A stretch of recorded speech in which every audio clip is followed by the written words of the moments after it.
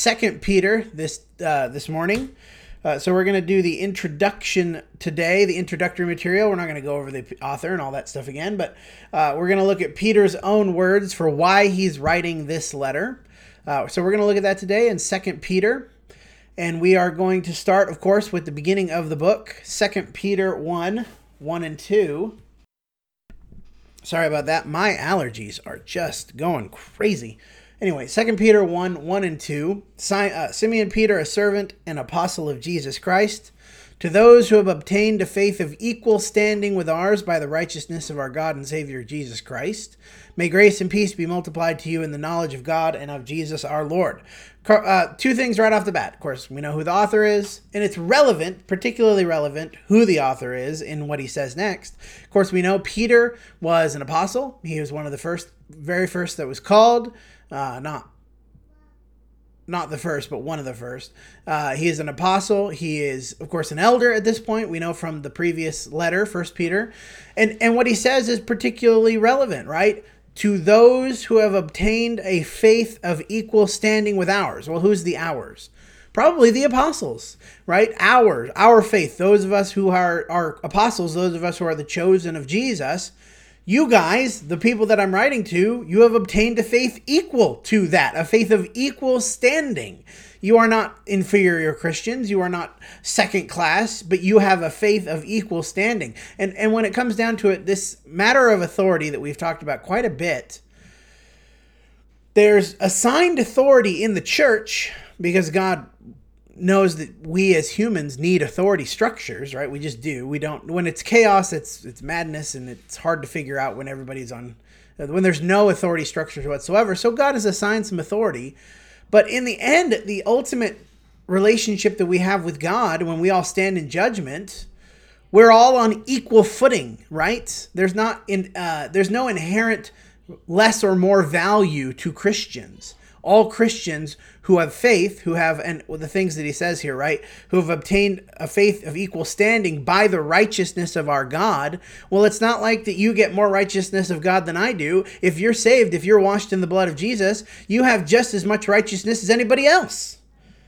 To those who have obtained a faith of equal standing, even to the apostles, who of course had miraculous power and all these things that Jesus promised them and had the ultimate authority in the first century, and really today too, as we're still under apostolic authority today. Not that there are apostles, but we're reading their writings and following the structure that they laid out, right?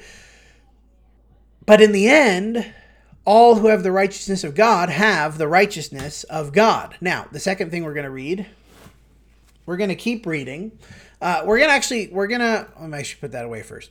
We're going to actually look at not just the first few verses, but throughout the letter, there's a sort of a through line of why is he writing this letter? Why he wrote a letter already? Why is he writing the second one? And sort of why did he write the first one too? Why did Peter write these letters to the churches? And so let's read in 2 Peter 1, 12 through 15. 2 Peter 1, 12 through 15. Therefore, I intend always to remind you of these qualities. Now, we haven't looked at these qualities. We'll look at those in tomorrow. We will look at the qualities that he's talking about there. Therefore, I always intend to remind you of these qualities, though you know them and are established in the truth that you have, right? Because they have righteousness, they have a faith of equal standing. I think it right, as long as I am in this body, to stir you up by way of reminder, since I know that the putting off of my body will be soon, as our Lord Jesus Christ made clear to me. And I will make every effort so that after my departure, you will be able to at any time recall these things. This is the point of the letter, right? I intend to remind you of these qualities, these things. I intend to make sure, and I'm really particularly apt at the end there, making every effort so that after my departure, you will be able to recall these things. Peter and Paul, we see this in Paul's writings too, but Peter and John and Paul and the apostles, right? The people who were writing these letters, they were intimately concerned, preeminently concerned with the idea that they were all going to die. And what's going to happen to the church when they're gone? What's going to happen? The apostles are going to be gone. How is the church going to thrive? How is the church going to survive? And it's clear in their writings, in their later writings, especially, of course, Peter's writing towards the end of his life. Paul has several letters towards the end of his life. John has several letters towards the end of his life. that they are really concerned. You need to be able to know these things when we're gone. And they've spent, 30 years preaching about it. But they're going to die, and they need to be sure that people will know and remember what God wants for them when they're gone. Now, what Peter refers to as the Lord Jesus Christ made clear to me in John 21:17 through 19, of course, at the end of John, we have this story of Peter, and this is how he knew, of course, that he was going to die. He said to him a third time, that him being Jesus, of course, "Simon, son of John, do you love me?" Peter was grieved he said to him the third time, "Do you love me?" And he said to him, "Lord, you know everything. You know that I love you." Jesus said to him, "Feed my sheep. Truly, truly, I say to you, when you were young, you used to dress yourself and walk wherever you wanted. But when you are old, you will stretch out your hands, and another will dress you and carry you where you do not want to go." This he said to show by what kind of death he was to glorify God. And after saying this, he said to him, "Follow me." Now, the idea of him not being able to dress himself, right? This is some sort of imprisonment, right? He's not going to be in control of his own life. And I wonder, every time he was imprisoned, we have several instances of that in Acts, right? Every time he was imprisoned, did he think to himself, "Oh man, this is it. This is the end. Jesus said, I'm not going to be in control of myself. I'm going to be at the mercy of other people. Now I'm in prison. Am I going to die soon?" I wonder if he thought that every time. Of course, several times he's miraculously released from prison, right? Maybe he thought to himself, okay, younger versus older, right? We put that text back up there. When you were young, you used to dress yourself, but when you were old. So maybe he thinks, well, when I'm in prison, when I'm old, then I'll die or be close to death.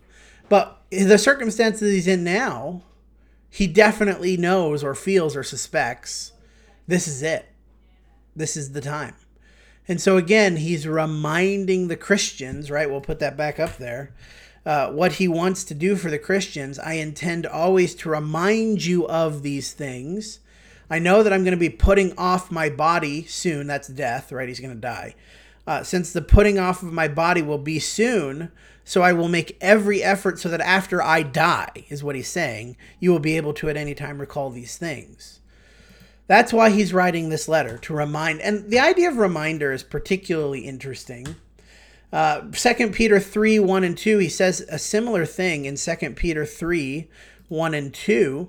"This is now the second letter that I am writing to you, beloved. In both, I am stirring up your sincere mind by way of reminder, so that you should remember the predictions of the holy prophets and the commandment of our Lord and Savior through your apostles." Right? And that's why it was so important that he was an apostle, right? These are commandments through the apostles. But again, what? I am stirring up your sincere mind by way of reminder. I like that word, stirring up. The Hebrew writer uses that phrase as well, to stir up one another to love and good works. And I've used this analogy before, but I always think of the cup of hot chocolate, right? You have the packet of hot chocolate, the powdery stuff, and you put it in the water and you stir it around. And if you let it sit for a bit, what happens? All of the chocolatey goodness sort of sinks to the bottom, and then you have sort of brown water at the top, and then at the end there's all this chocolate at the bottom.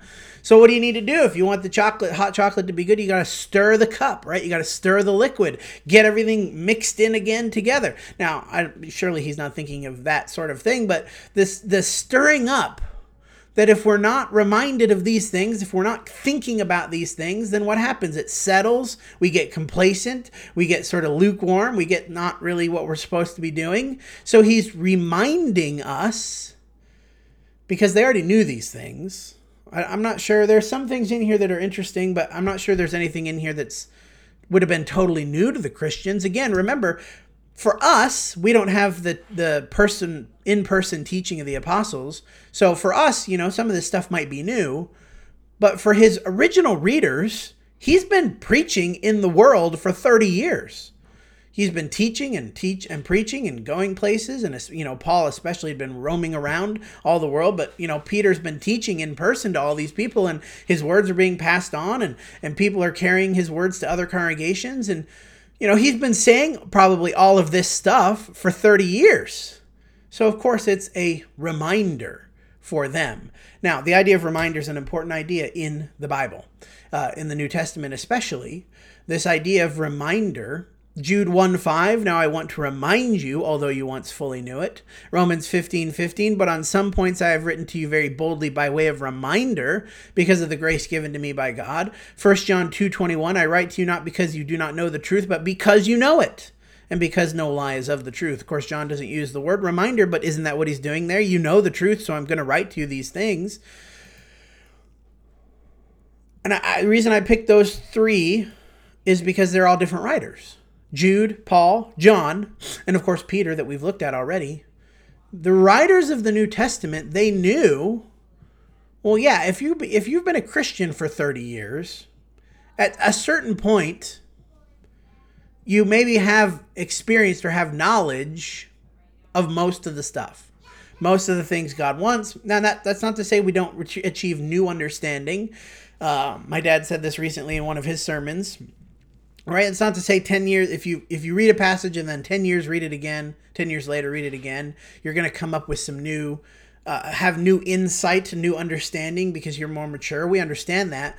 But the basic knowledge of the gospel, the knowledge of what God wants us to do and how God wants us to live, if you've been a Christian long enough, at a certain point, you just know that stuff.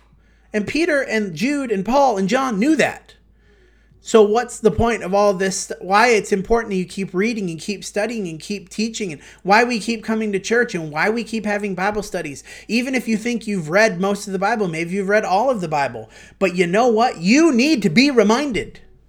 I need to be reminded, because it doesn't take very long once we stop studying, once we stop being devoted to the Word. It does not take very long before the hot chocolate settles to the bottom.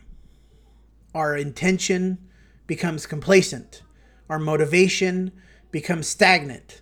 Our action becomes repetitive and habitual, and it's not really thoughtful and intentional. It doesn't take very long, right? Why we participate in the communion every week instead of just once a month or once a quarter or whatever, once a year. Reminder, right?